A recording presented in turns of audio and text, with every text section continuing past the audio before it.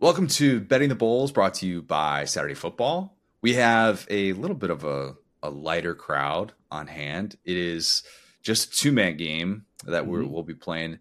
Bob Winkle, our usual co-host of Betting the Bowls, he is not with us today. He's got a bunch of things during this week of just pandemonium in between Christmas and New Year's. So it's just going to be a little bit of a throwback, a little bit of an SDS podcast throwback with Marler and myself. Marler, how are we feeling?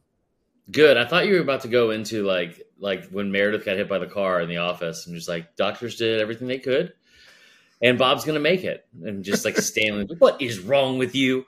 No, man, I'm good. I'm excited. The bowl, I feel like this is the best week of the year. I think I tweeted it yesterday. It's like that week where you don't know if it's Thursday or if it's February. Like there's just like not a ton of responsibilities going on. There's the food in the house is stocked from Christmas. And there's bowl games on from like noon to midnight every day. So it's been really fun.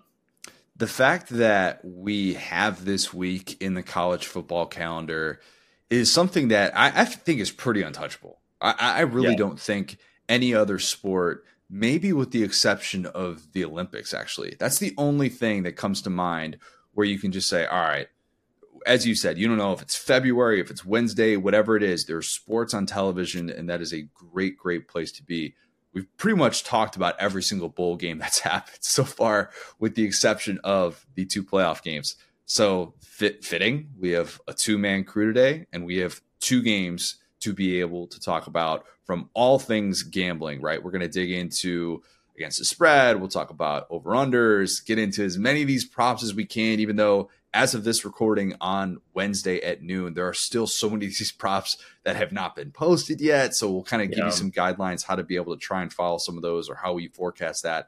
And then I have something that a note that I'll hit on with confidence pool stuff as it relates to these two games. We'll talk a little bit of live betting, whatever, all over the place. A reminder before we begin, you must be 21 years old or older to gamble. Please gamble responsibly and within your limits. If you need assistance, please call 1-800-522-4700. Marler, you will be gambling responsibly on the Sugar Bowl. Weird Sugar Bowl matchup. Really, really weird to have number 3 Texas, who, by the way, 4.5-point favorite against number 2 Washington in the semifinal matchup. That is on Monday, New Year's Day, 8:45 Eastern on ESPN. And I'm going to say that, look, we'll start with a little over-under. Over-under 9 o'clock. That game kicks off. Take the over. Over. You might be able to take the over in Central Time Zone, Connor. It is like we were just talking this off air. The last time this setup was happening, right, was I believe 2017, and it was when it was Bama, Georgia, Oklahoma, and Clemson. Clemson was the 1 seed. Georgia OU was the 2 and 3 seed out in the Rose Bowl. That's like one of the greatest Rose Bowls of all time. It goes to double overtime, and that Sugar Bowl didn't start until probably 9:30. I don't think it's going to be as bad, mainly because that clock is going to be running a lot in the Rose Bowl. Yes, probably will be. One would think. I don't think, and we'll get to some of the over-unders and just game flow in general with as it relates to the Rose Bowl, but would be very surprised if we get scoring that rivals what we had with Oklahoma and Georgia in that game. As it relates to this game, over-under is 63.5. That is a lot. Big number for a playoff game. Consecutive years that these teams, Texas and Washington, are facing off in a bowl game, which does not happen very often. Last year, this was the Alamo Bowl. It was a game Washington won 27-20. A lot has changed since then. We are no longer talking about Sark as the guy that lost his mind on that poor security guard that made the unfortunate decision to put his hands on the Texas head coach. My God. Oh, gosh, chills. We are instead talking about potentially one of the all-time great redemption stories in college football history as a result of what he's done to get Texas to this point, to a college football playoff, possibly more.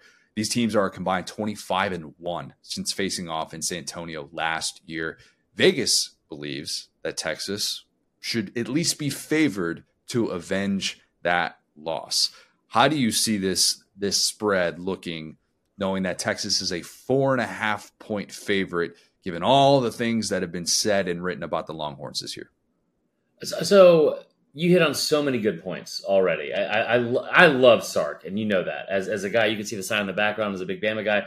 I think Sarkisian is the greatest offensive mind in all of football and at any level. I just think he's so creative, and he's so good at getting his playmakers the ball in creative ways too.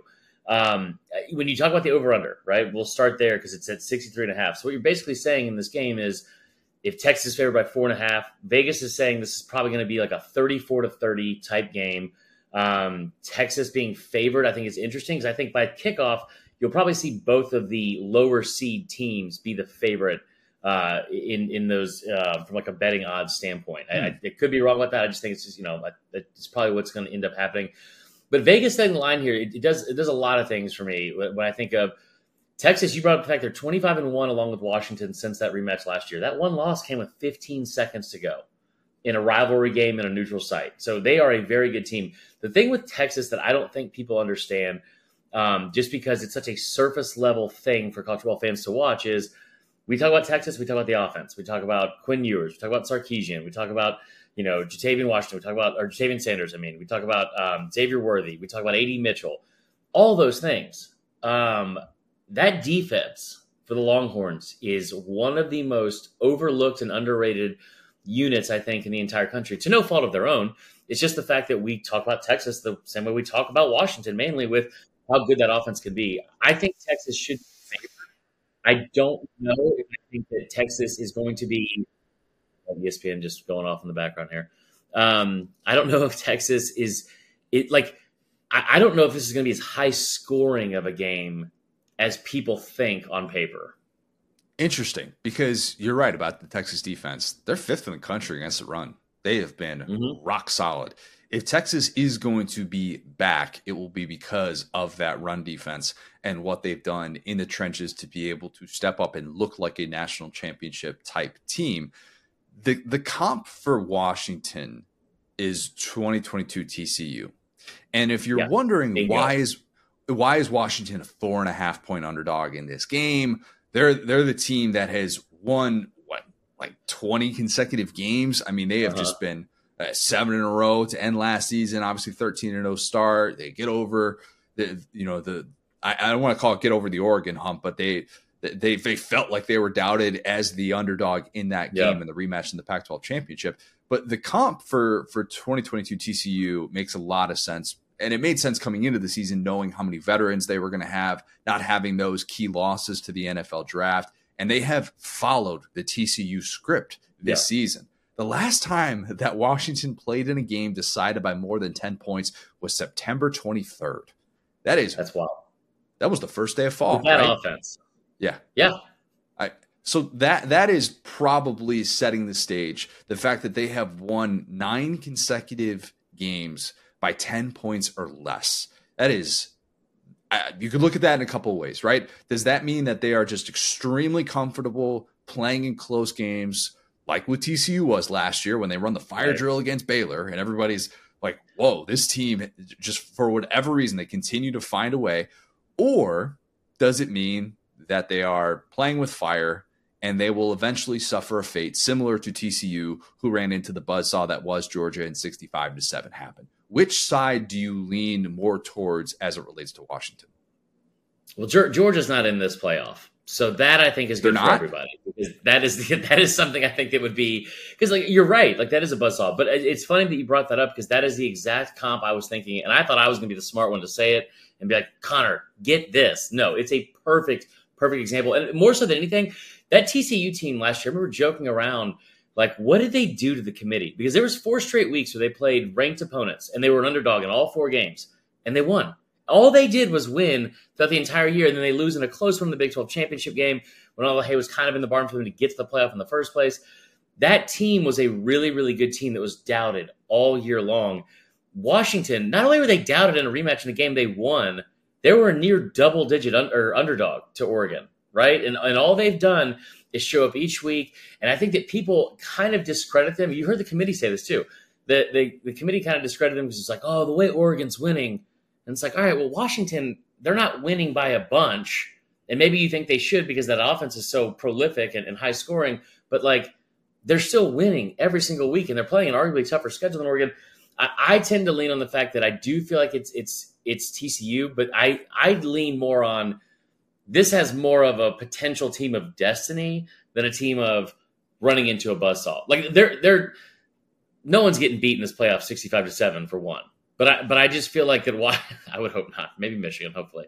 But I think that when you talk about Washington, man, they've done it in so many different ways, and that's the part that's like so incredible to me. Is we look at them a lot like Texas. They're passing the ball. Michael Penix Jr. and how great he's been, Heisman finalist, finished number 2 overall in the voting, all that kind of stuff. They've got weapons everywhere. But we've seen them, hold Oregon State to 0 points in the second half of that game. I think they scored 0 points in the second half and still found a way to win on defense. Big clutch throws from Michael Penix. Great run game with former Mississippi State running back, whose name, of course, is escaping me. But Dylan Johnson, they get it done in several different ways throughout the year when it matters most. And I think that's something that we probably don't give Washington enough credit for. If you're betting Washington, or if you're just a believer in the Huskies and you think Team of Destiny type vibes, I would still probably hedge a little bit and take the 4.5 because there's some history that would suggest that Washington could be in a tough spot as it relates to roster talent in the playoff era. So since 247 Sports Talent Composite Rankings began in 2015, the more talented team in terms of roster talent is 13-3 in semifinal games. This year's semifinal rankings in terms of the talent composite, number 26 Washington, number 6 Texas, and then you've got number 1 Alabama against number 14 Michigan. I think people will be surprised that Michigan is outside of the top 10. Also worth noting with the TCU comp, TCU was one of those 3 lesser talented teams that won a semifinal game. But worth noting as well that teams outside the top 10 in roster talent are 2-10 in playoff games. And both of those wins came against teams that were also outside of the top 10 in roster talent. With TCU, Michigan last year, Michigan was outside the top 10 in roster talent. And then when Clemson beat Oklahoma in the semifinal 2015, both of those teams were outside of the top 10 in terms of roster talent. And just in case you're getting real aggressive and you think Washington winning a college football playoff national championship, that's kind of what I'm listening to this, hoping that you're going to give me something pushing me in that direction. This will not push you in that direction. No team outside the top 10 has won the college football playoff. Michigan, Washington, in terms of roster talent, those are the 2 teams in this field that are outside of the top 10. It's changing with the transfer portal and the reliance of that, and Florida State might have been able to buck some of those trends. They entered the year between TCU and Nebraska in those rankings, which is really interesting. But does that factor into any decisions that you have as you approach this game and just trying to pick a winner, trying to pick a side and figure out what's the better play here? No, I think honestly, this is one of those games where I think that both teams are really good. I think this is the first time looking at a playoff, and maybe I'll be completely wrong about this because the way the semifinals have played out so far throughout like the previous 9 years, it seems, is more often than not, there's a blowout in the semifinals, or maybe in both. And I don't think we're going to get that this year. I think this is the most evenly matched 4 teams we've ever seen in the playoff. I just from what I look at, and I think that there's not somebody that's like that meme of the dragon head where it's like there's 2 normal looking dragons and like the one with his tongue out like looks like an idiot. There's not a situation like that. There's no Cincinnati like 2021. There's no like Washington from 2016 who was also an underrated team. I think that this is a game where when I look at like you really dig into the numbers and you dig into like tape and watch the 2 teams, like it feels like the more knowledgeable you are about the team, the more confident you would be in it and what's going to take, who's going to win and what it's going to take to win this game. Washington. Everyone, I think, like the casual fan, as Josh Pate puts it, Washington, Texas, going to be high scoring, probably not going to be any defense. These 2 teams are going to do this and that, blah, blah, blah. Both teams can play defense really well. What's interesting, I think, about Texas is like if you look at where people think that they're going to be exploited by Washington's offense and what Washington does in that offense with Caleb DeBoer and the offensive coordinator is they throw the ball on average of like 63% of the time going into this season, right? Like it is a pretty massive disparity between their pass and run plays. Not as much this year, but that has been like their calling card in the past. Texas is 94th in the country in pass yards per game allowed, right?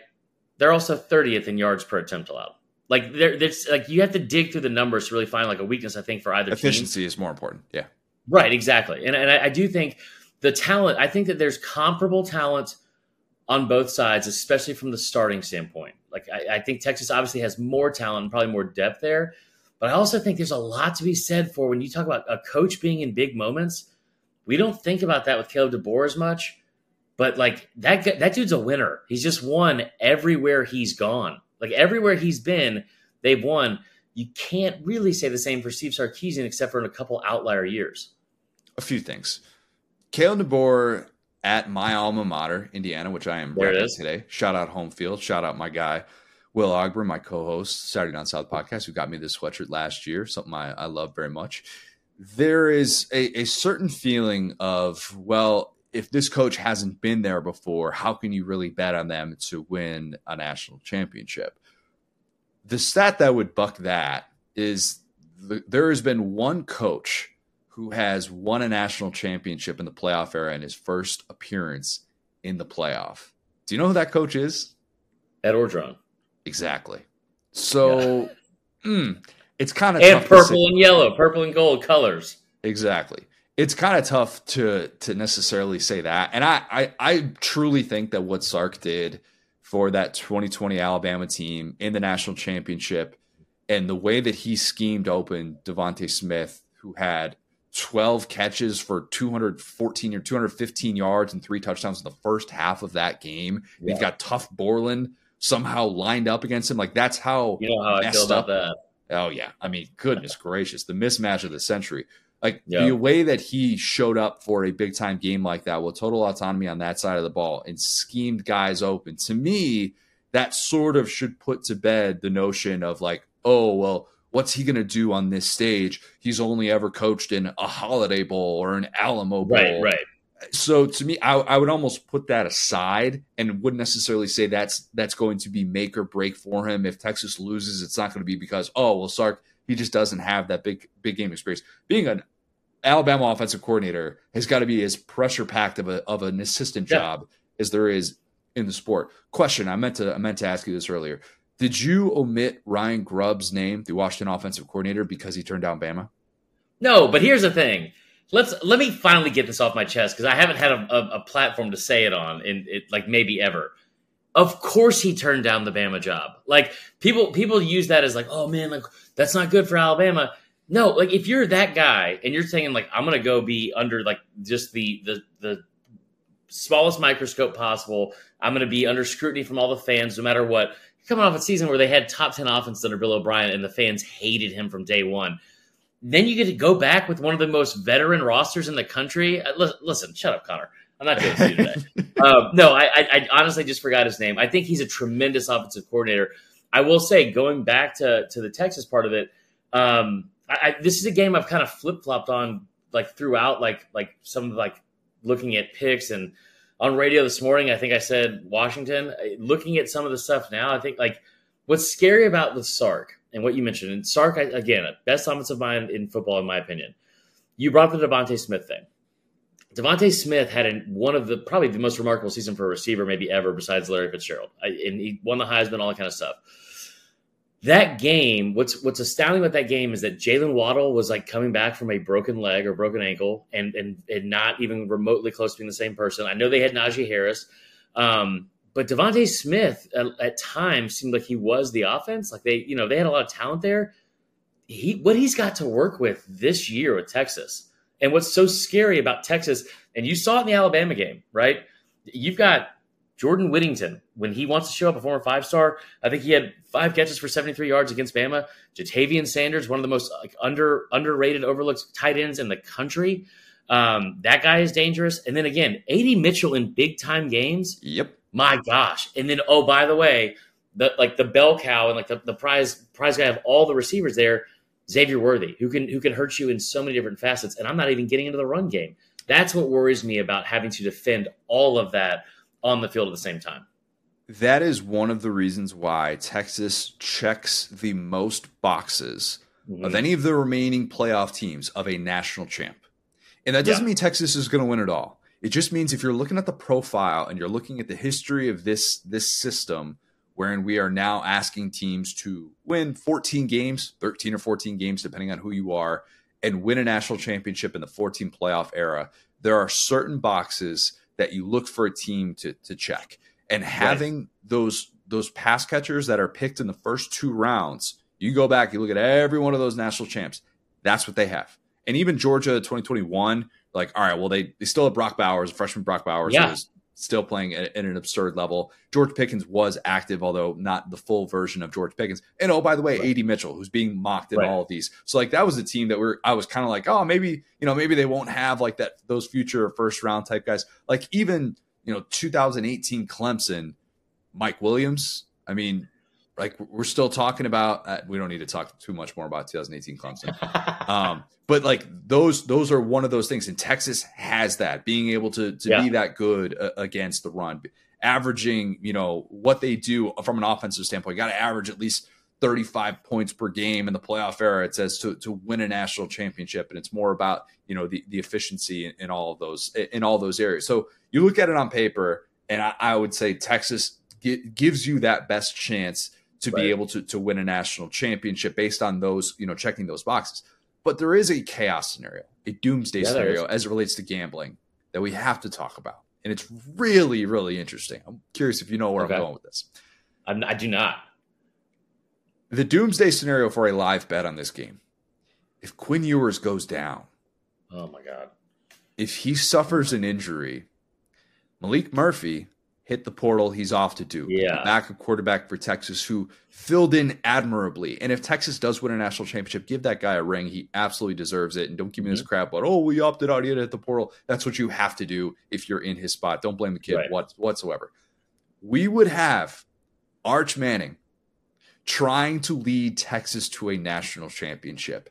And Arch, for all the things that have been said and written about him, has completed 2 passes at the collegiate level. Okay. I would be so intrigued by what the odds makers do with a live line, knowing how decorated Arch is, knowing how many people will probably want to like, oh my God, I could bet Texas, Texas money line live or something like that. And knowing that at the same time, Arch is not Malik Murphy in terms of experience, based on the limited sample size that we've seen so far. How would you, Chris Marler, treat that if all of a sudden Quinn Ewers gets a Dallas Turner hit and goes down? I would put all the money on Washington. This is Quinn Ewers' team, right? And we saw them struggle. Like, listen, what Malik Murphy was in for, I think it was part of BYU, correct? I think Iowa State as well. Iowa State, TCU, I think, or maybe not. He wasn't in Iowa State, but it was BYU, Kansas State, and TCU. They did fine in those games. Like the BYU game is the outlier because it's 35-6. But they had like multiple goal line stands. I think they had a punt return for a touchdown. That one, I think it's the one where Worthy got. But Kansas State, 3-point win. TCU, 3-point win. Those were at least their closer games that they played, right? If this is a what have you done for me lately type thing, and I know how decorated Arch is. I think that a lot of that is because of that last name, and that's all I'll say about that. And we're not going to sit here and go about a spring game and be like, oh my God, Arch sucks because he couldn't do this in practice. But there's a reason why Arch Manning, who is one of the highest ranked recruits in the history of recruiting, is your third string quarterback for a majority of the year, especially in this day and age of NIL, where it's like you might want to make sure you hang, or in the transfer portal, you might want to hang on to that guy and elevate him to the number 2 just to be on the safe side.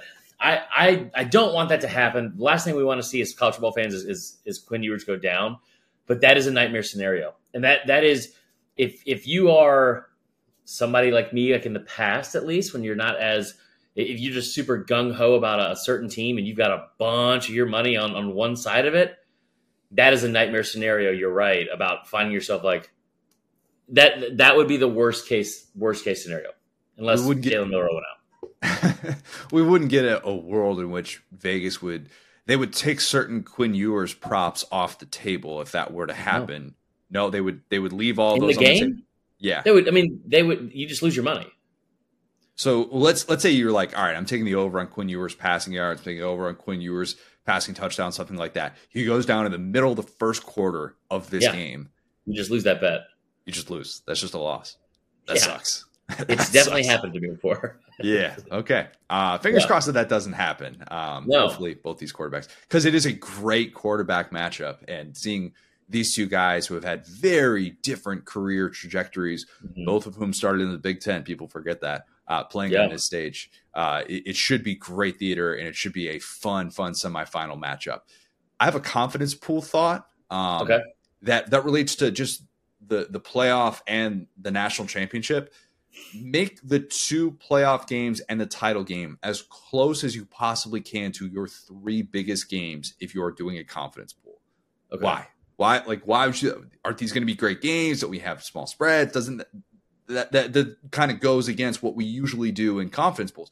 Chances are, if you're in a confidence pool, you're not in first place. It's just probably not. And you're probably going to want to have those points to be able to pick an underdog and make up the difference against the first place team, right? Mhm. If it's just going to come down to that, and you're like, all right, he's going to pick one team, I'm going to pick the other. He or she could be a woman at the top of your confidence pool. Don't mean They to won knock the out the the ladies. SES pod 2 years ago. Exactly. So you know what? There's probably a woman at the top of your confidence pool. Yeah. Make no mistake about it. But even if you are in first place, having these points at your disposal puts you in the power position, right? Because you Mhm. get to say, okay, well, yeah, I think that Texas is going to win this game. I'm just going to pick Texas and hope for the best. And I'm not going to have anybody that's going to be able to make up ground on me by doing that. And I'm just going to pick the team that I have most confidence in. But I realize that there are exceptions to this. Maybe something like Georgia beating Florida State is a game that you want to have 40 confidence points on or Yeah. something like that. You want to put that in the top. Oregon, Liberty, maybe that's another one where you're like, God, I need to put as many as humanly possible on that. But outside of that, make sure that these final three games, the two playoff games and the national championship, are high 30s, low 40s type games in confidence pools. Also, it feels like this year we're going to have a lot of people with their highest confidence points on the winner of the Michigan Bama game to Yeah. win the national championship. You do that because if you did that for Texas Washington, but Washington pulls off the upset as a 4.5 point dog, you're like, crap, now I've got to go with Washington to win the national championship. So, and you don't really have a choice with that. So, just something to keep in mind if you're trying to figure this out, you're trying to set yourself up, going into this home stretch of bowl season. Yeah. Is there anything else? Any props that stand out? Any betting strategies that we should take into this one before we move on to the Rose Bowl? So no, and we'll do a prediction, right? I think Texas first team to score. I love that. Yep. First team to score, they are minus 125. Getting Texas for the first, listen, Sark on script. You've heard me say it a bazillion times. Listen to Saturday Football Uncensored. He's just one of the best. And I know that Washington's good as well. I just feel like that we are overlooking how good that defense is for Texas. When you look at some of these numbers, they're top 25 in yards per game allowed. They're top 15 in scoring defense. They're 13th, actually. Third in the country in rush yards per game allowed. Fifth, like you said, in rush yards per carry. They're eighth in interceptions as well. So I think that two of the things that I would look for, I love Texas to score first because, like I said, Sark on script. I do like Texas to win the game. I would probably take the money line, even though it's a 4-point spread right now, and the juice is actually on Washington to cover that. And the only other one I can think of, this is kind of, I feel bad for even saying this. This kind of feels lame, but Michael Penix over a half interception. So he'll throw one interception in the game, strictly because I just feel like this Texas defense is going to get after him. I think maybe the biggest matchup, we haven't even touched on it, Connor, is that Texas D-line going up against Washington's O-line and getting pressure on the quarterback. One of the reasons why they were so dominant in that win against Alabama, they gave up 0 sacks to two edge rushers that led the country in in pressures with Chris Braswell and Dallas Turner. 0 sacks allowed in that game. They got 5 sacks on their defensive lines, and they barely ever brought a blitz. It was just beating them up front. The Joe Moore Award winners from Washington, I wonder how that's going to look like. They're going to try to get the ball out early, I'm sure. There's so many great matchups here. I do like Texas to win. Like I said, my favorite bet would be the money line, Texas to score first, and if you're looking for maybe a flyer, take Penix over an interception. Is there an A.D. Mitchell touchdown prop in this one? That's such a good one, dude. That is such a good one. Player to score the first touchdown for Texas, he has the best odds. plus 275. So yeah, this is actually really good. Let me look real quick. They have rushing props, receiving props. I don't see his receiving props up yet, so I'm sure those will be coming soon. But yeah, I think that's a really, really good spot for them. I think there's gonna be more that'll come out from Texas, because you still actually don't even have what do you call it? Some of the props that would be up for Jonathan Brooks as well. But I do like that for him to score anytime touchdown score. We've seen those as well. I think that's a good one. And if you're a Georgia fan that's just watching this game angrily, just emotionally hedge and just bet on A.D. Mitchell to score a touchdown in this game. Maybe not the total yardage. That hasn't been necessarily been his thing throughout his career, but when it's playoff time, he's ready to go. There's no doubt about it. All right, Rose Bowl. Or do I have to? Oh, I got to give a prediction. I'm taking Texas to win. You know that I'm taking Texas to win. I think it's going to be Texas 35-21. So Texas covers as well against Washington. Hey, sports fans, we've got an exciting offer exclusively for new users of ESPN Bet. When you join, be sure to enter the promo code SOUTH during sign up to unlock an additional $50 in your betting account. That's right. You can wager on your favorite sports and receive up to $250 in bonus bets when you use the promo code SOUTH. Please remember, you must be 21 years old to participate in sports betting. We encourage responsible gambling within your means. If you ever need assistance or support, please reach out to 1-800-522-4700. Join the action today and make the most of this fantastic offer. Okay, Rose Bowl. Michigan, 2-point favorites as of this recording, Wednesday at 12:45 on the East Coast, against number 4 Alabama. This game, Monday, New Year's Day, 5 o'clock Eastern.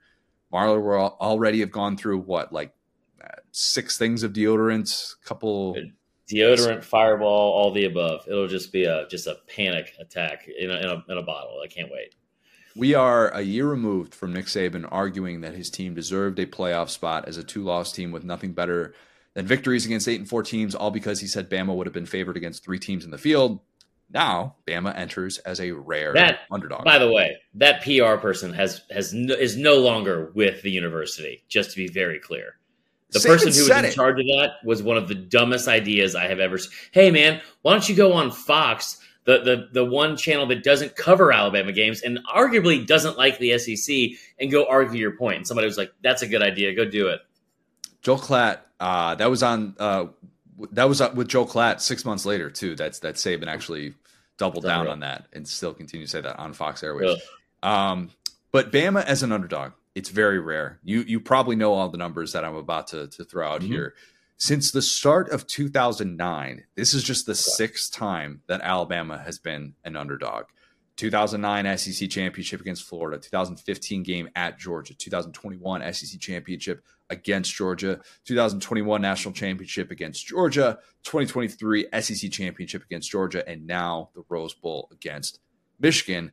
Bama has won outright as an underdog 4 of those 5 instances in the last 15 years in which they have been an underdog. Knowing that, is there a little boost for Bama money line? Would you take the +2 for Bama just to be safe? Or are you, Chris Marler, the biggest Bama fan I have ever met in my entire life? Are you laying the 2 for Michigan and emotionally hedging? So here's the thing, Connor. I've been emotionally hedging. You've accused me of this for 5 years. And I genuinely, in my heart of hearts, do not feel like I've done it. The Clemson thing, that started with Clemson in 2018. When I went out there, and I was like, I think Bama loses this game because I don't think that their offensive line is going to be able to hang with the Clemson's D-line. You're right. That wasn't the only reason they lost that game. But I will say now, this season, I have fully leaned into emotionally hedging, and it has worked out. It has worked wonders. Picked them to lose against Ole Miss. The Texas thing, I said since the summer, I gave out all the reasons why. I said, don't be surprised if they're down 13-3 in the first quarter. They were down 14-3. I said, don't be surprised if they're losing at halftime. They come back a little bit in the second half, but they're going to lose by 10. All those things happened. But I picked them to lose to Ole Miss. I think I picked them to lose to Tennessee. I think I picked them to lose to LSU. Definitely picked them to lose to Georgia. You thought they were going 7-5 this year, essentially. I was after the USF game. my level of confidence in this team was absolutely shattered. It has been one of the most fun seasons as a Bama fan. And listen, if you're a Michigan fan, I'll apologize in advance because I am going to dote a little bit on this team. This has been one of the most fun years I've ever had as being a fan of a team and being able to cover it for like a job. I think maybe the objectivity is skewed against Bama for me more than anything because it's been such an uphill battle. We've never seen this before. It's not like 2014. It's not like 2015. This is the earliest they've ever lost in a season at Alabama. I think the closest comp you could say is 2015 because you lost that game in September to Ole Miss at home, and they were down by a lot in a lot of that game. And then you had to kind of climb back out there. You had a lot of questions at quarterback. You started a guy in game one that was different in the game you lost than like the following week. I have had so much fun watching this team grow. And I think what's really odd about this is so many people last year had this idea of Saban being washed because it's too old. It's a young man's game with how the calendar works in college football. And I think there's a lot of merit to that in terms of it's difficult if you're in your 70s to be doing all these things and have to constantly be in the portal and re-recruiting your team and then recruiting other kids, all that kind of stuff.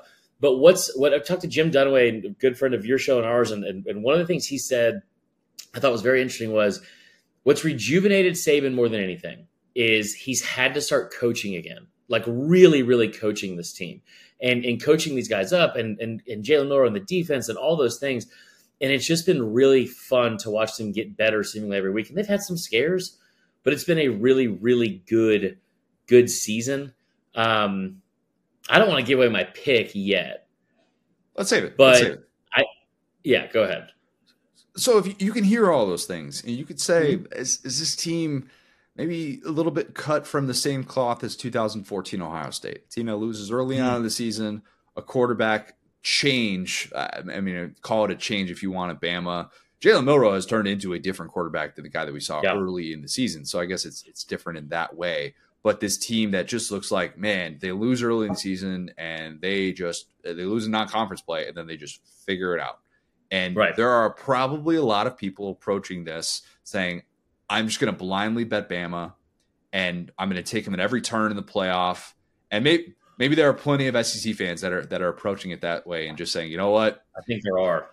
I'm just going to blindly whatever is on the table for them. I am now buying into the notion that if you pick against Bama, like what happened in 2009, like what happened in 2012, like what happened in 2015, when Bama wasn't the pick to win the SEC in those seasons. And what do? They won the SEC. They won a national championship. This could be another one of those years. They've already won the SEC. Will they win a national championship?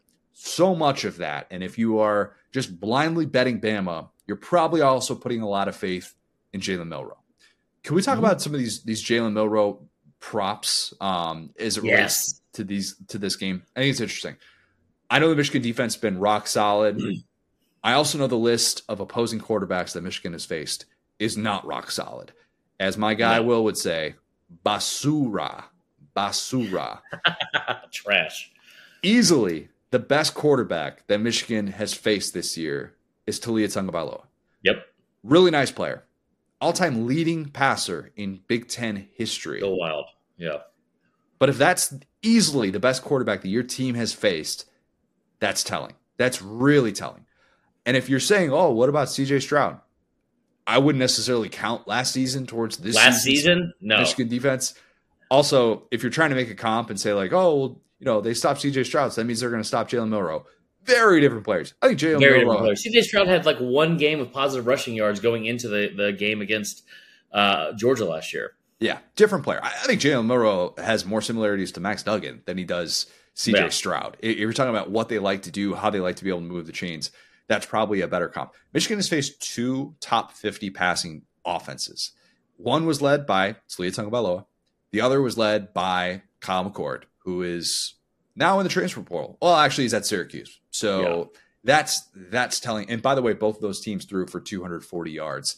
And I know that Bama doesn't have a top 50 passing offense. So if you're like, oh, well, Bama's not particularly good throwing the ball either, I would push back on that.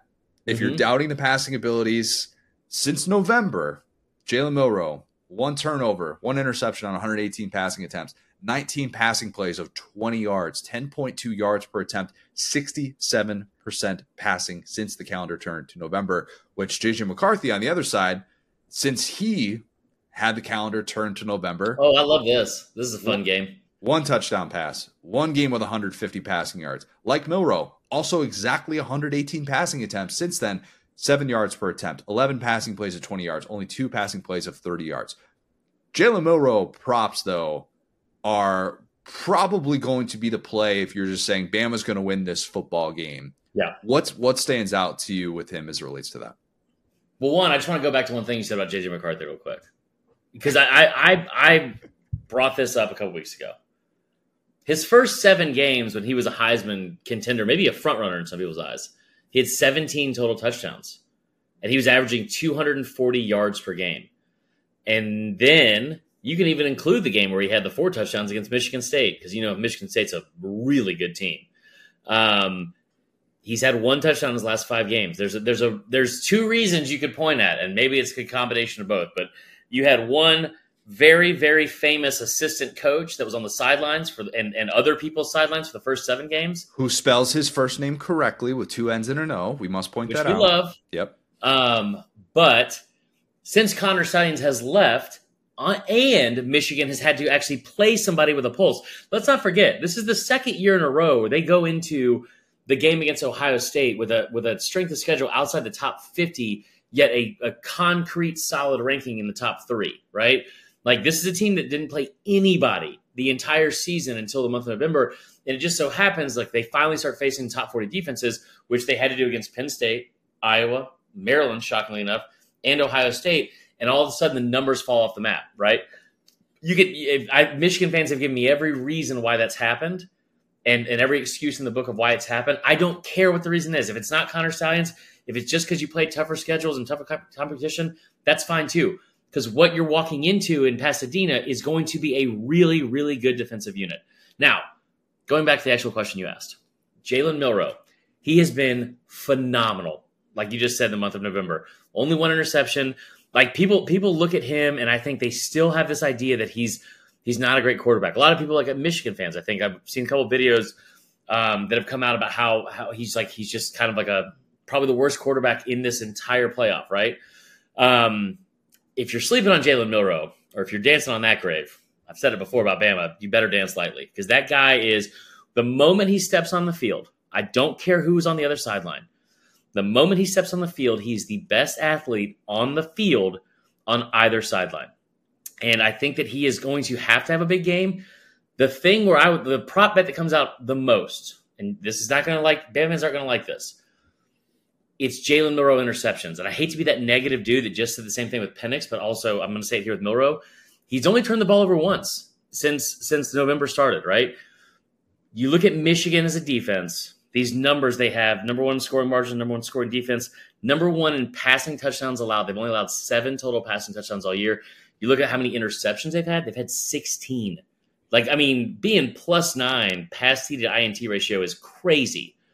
I don't think it's far-fetched to say that Milroe might have an interception, and here's why. Because you talk about trying to get things going against a very solid unit, trying to get the run game. I could see some frustration from Milroe if they're not able to connect on a couple big plays, if they're not able to move the chains effectively in the first half. Maybe he gets frustrated and throws one. He's had slow starts, though. It was a slow start against Georgia. Very slow start. I was like, all right. The couple times it looks like he might have had an open receiver early in that game. He was just kind of off.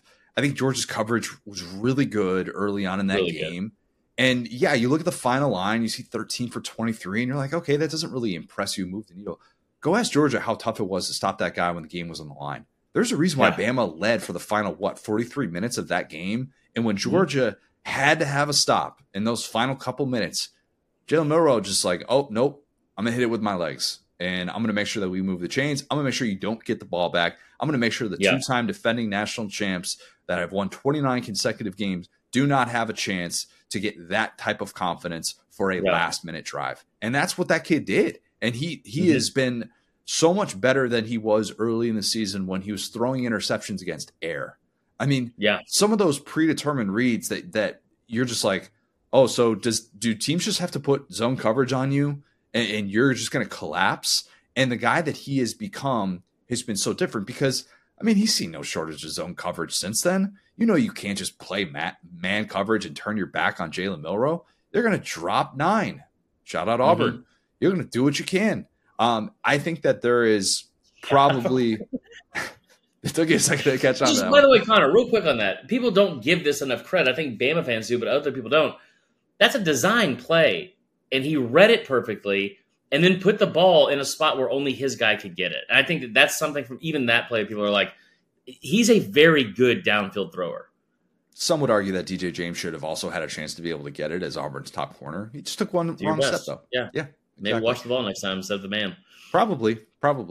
But if you're betting Michigan in this game and you're saying, I just like Michigan, this is their year, Michigan against the world, this is how I want to look at this. I don't think Bama is quite as good as what this win streak down the stretch suggested. You're probably taking the over on Jalen Milroe turnovers, and you're probably saying that Michigan wins an ugly game, an ugly, low-scoring type game. The over-under for this game is 44.5. Here's something interesting that I think needs to be kept in mind as it relates to playoff games. We've had 27 playoff games so far. At least 50 total points have been scored in 18 of those 27 playoff games. 9 instances in which we haven't seen a total of 50 points. Bama has been involved in 6 of those 9 games. Yikes. If there's Vegas is daring you to try and take it over in this one. They're also daring you to take Bama. They are. They really are. They are. I think taking the under is as unsexy as it is, especially when you're like, man, it's 5:00 Rose Bowl. Maybe I don't have a rooting interest in this game because maybe you hate both of these teams. I don't know. Maybe that is what talks you into taking the under in this year. It's like, I want to see both of these teams frustrated and unhappy. I want to see Harbaugh throwing his clipboard on the sideline. I want to see Saban pulling out his hair. Maybe I'm just going to bet the under, and that's my only play. Would you advise against that?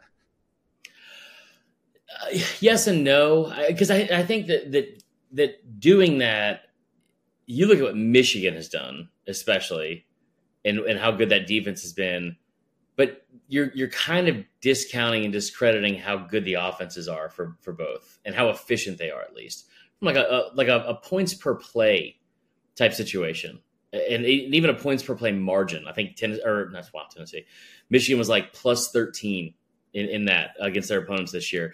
I mean, one of the things about Michigan that I think that people hate to admit, and I fully understand what I said about those last 4 games of the season, but one of the reasons why the margins of victory were so crazy and how that strength of schedule looks so bad is because of how dominant they were in those games. Like for the first 7 weeks of the season, there was nobody that came close to them. Like they are a very, very solid and fundamentally sound team. Like listen, I think that both teams have enough offensive firepower to take the over.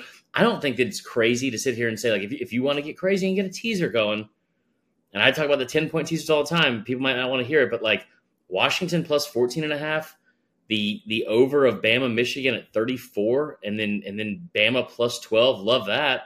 Love 34. That. Wait, over of 34?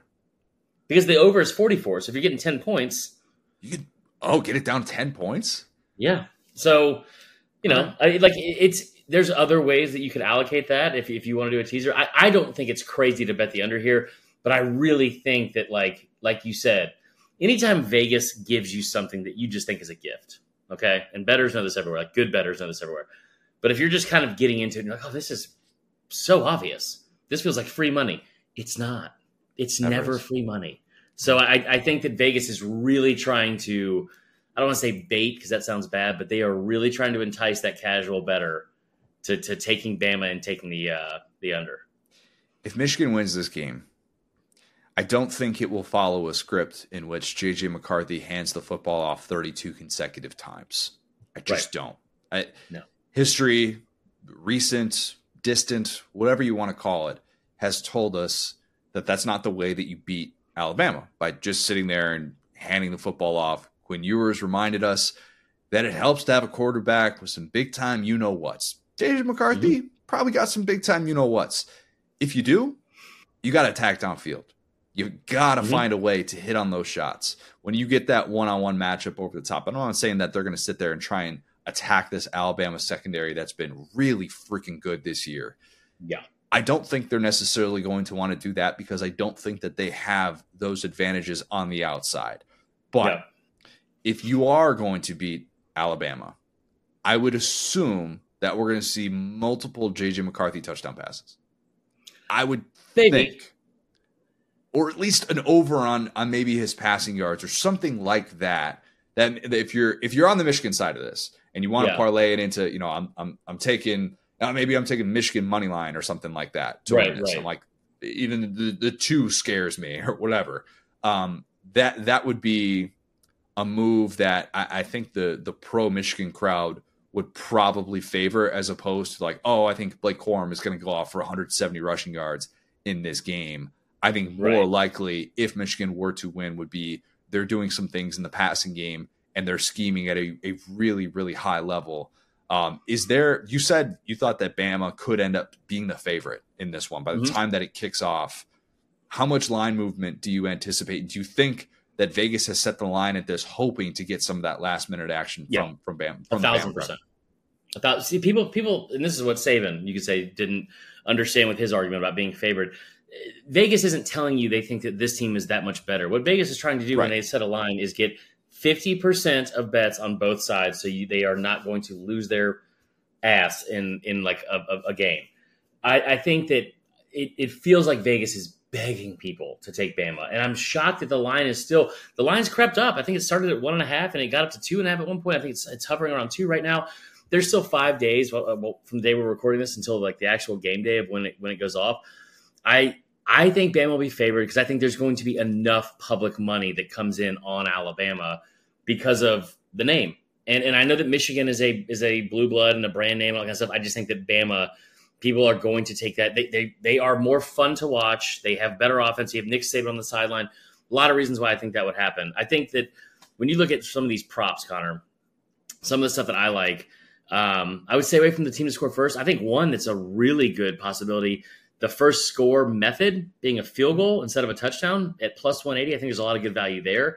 Like I said, this team has kept, both these teams really have kept others out of the end zone a lot. And Michigan, especially in the first quarter and first half of games this year.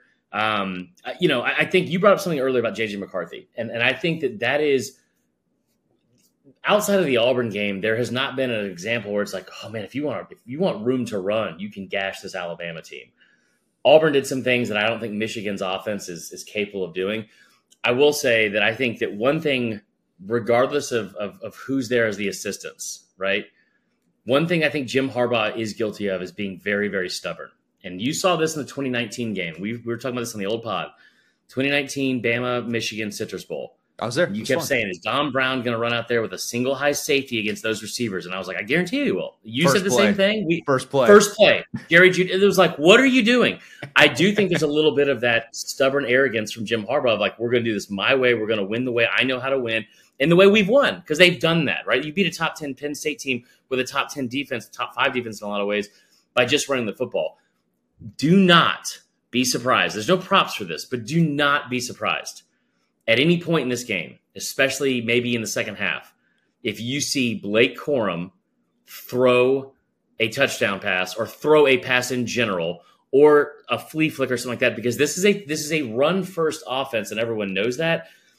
I don't see a lot of success on the outside against Terry and Arnold and Kool-Aid McKinstry. I see hardly any of that. Caleb Downs is a true freshman safety who's been one of the best players, I think, at that position in the country, regardless of age. But there are places where you can get this Alabama team vulnerable, at least. And I think that the longer you see that team kind of creep up in the box, Malachi Moore coming down in the box, Caleb Downs coming in, their leading tackler, I think you might have some opportunities where maybe you can slip somebody free behind the defense with a trick play.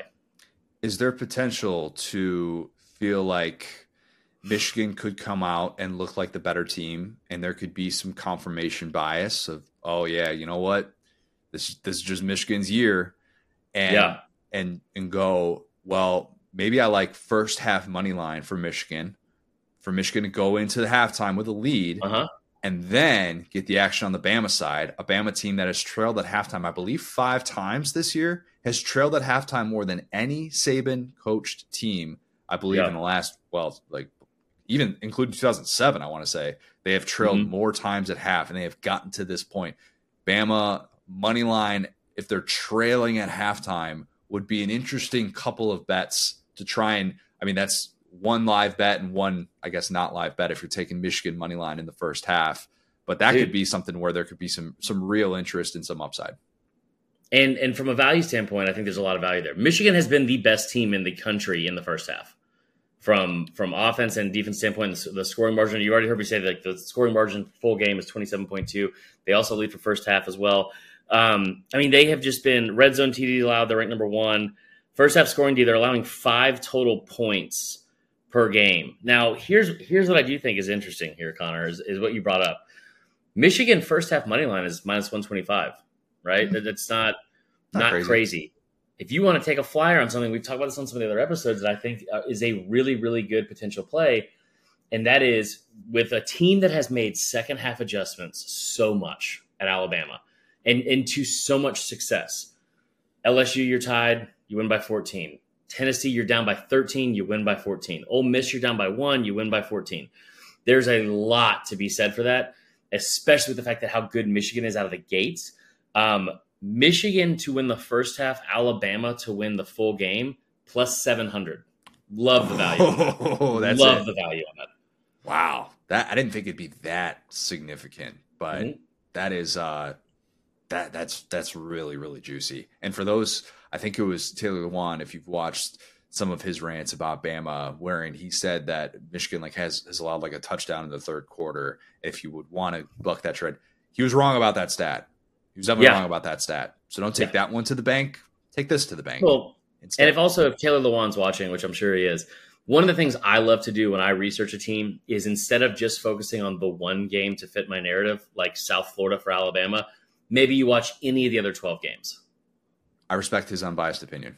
Yeah, totally. Same. Very much. I respect your unbiased opinion, Marler. I think you approach this like someone with money at stake, not someone with so much unbelievable emotional investment into this. Listen, we beat Georgia and we're in here, and I don't care how that sounds. I didn't expect them to make the playoff. They probably still shouldn't have made the playoff. I'm happy to be here. I think it could end well. I will give you my prediction when you ask for it. Marler playing with house money is a dangerous thing. All right, give it to us. Prediction. Bama 24-20. I think that this is a really, really good game. I think for a majority of it, I don't think this is going to be a comfortable game. I think it's going to play out a lot like the Bama LSU games in the early 2010s. Just two very good defenses trying to see who flinches first. I love this Alabama team. And anytime you tell me you get SEC players to go up against the Big Ten opponents, I'm going to go with the SEC. I was waiting for it. I feel, listen, this Bama team they have played enough competition. They've played enough close games. They've played enough good teams and not really flinched since the Texas game.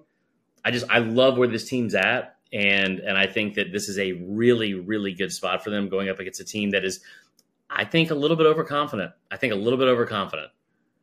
didn't have a set prediction coming into this that I was all over, but I'm just going to piggyback. I'm just going to copy and paste in solidarity. 24-20 Bama wins this one. Love it.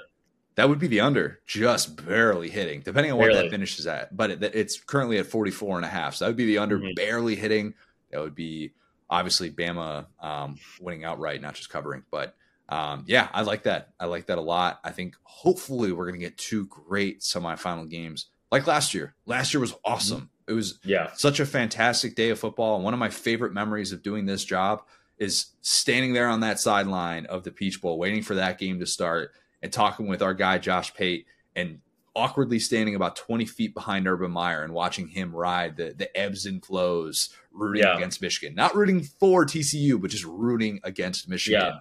And how fun of a day of college football that turned out to be, even for you, because you got to watch Bama beat Kansas State in a bowl game that everybody. And I got to go to the Peach Bowl. And you were at the Peach Bowl, so it was a great day of college football. Outside of the Uber 3 hour, I don't think I got into an Uber until 3:30 in the morning because it was New Year's Eve. But yeah, outside of that, it was awesome. Who calls for an Uber at 12:30 on New Year's Eve in a major city? The entire city did. The Yeah. entire city did. That's your answer. God, I feel like that one's on you. Yep. All right. That is Betting the Bulls. As I said before, you must be 21 years or older to gamble. Please gamble responsibly and within your limits. If you need assistance, please call 1-800-522-4700. We're going to be back with one more. We are going to preview the national championship next week. We will have our guy Bob back on to be able to dig into hopefully an even more loaded set of props, because props as it relates to the Super Bowl national championship are very, very fun. And hopefully the odds makers will have a lot of those up. But yeah, for now, that is Betting the Bulls. We'll do this again next week. Hey, sports fans, we've got an exciting offer exclusively for new users of ESPN Bet. When you join, be sure to enter the promo code SOUTH during sign up to unlock an additional $50 in your betting account. That's right. You can wager on your favorite sports and receive up to $250 in bonus bets when you use the promo code SOUTH. Please remember, you must be 21 years old to participate in sports betting. We encourage responsible gambling within your means. If you ever need assistance or support, please reach out to 1-800-522-4700. Join the action today and make the most of this fantastic offer.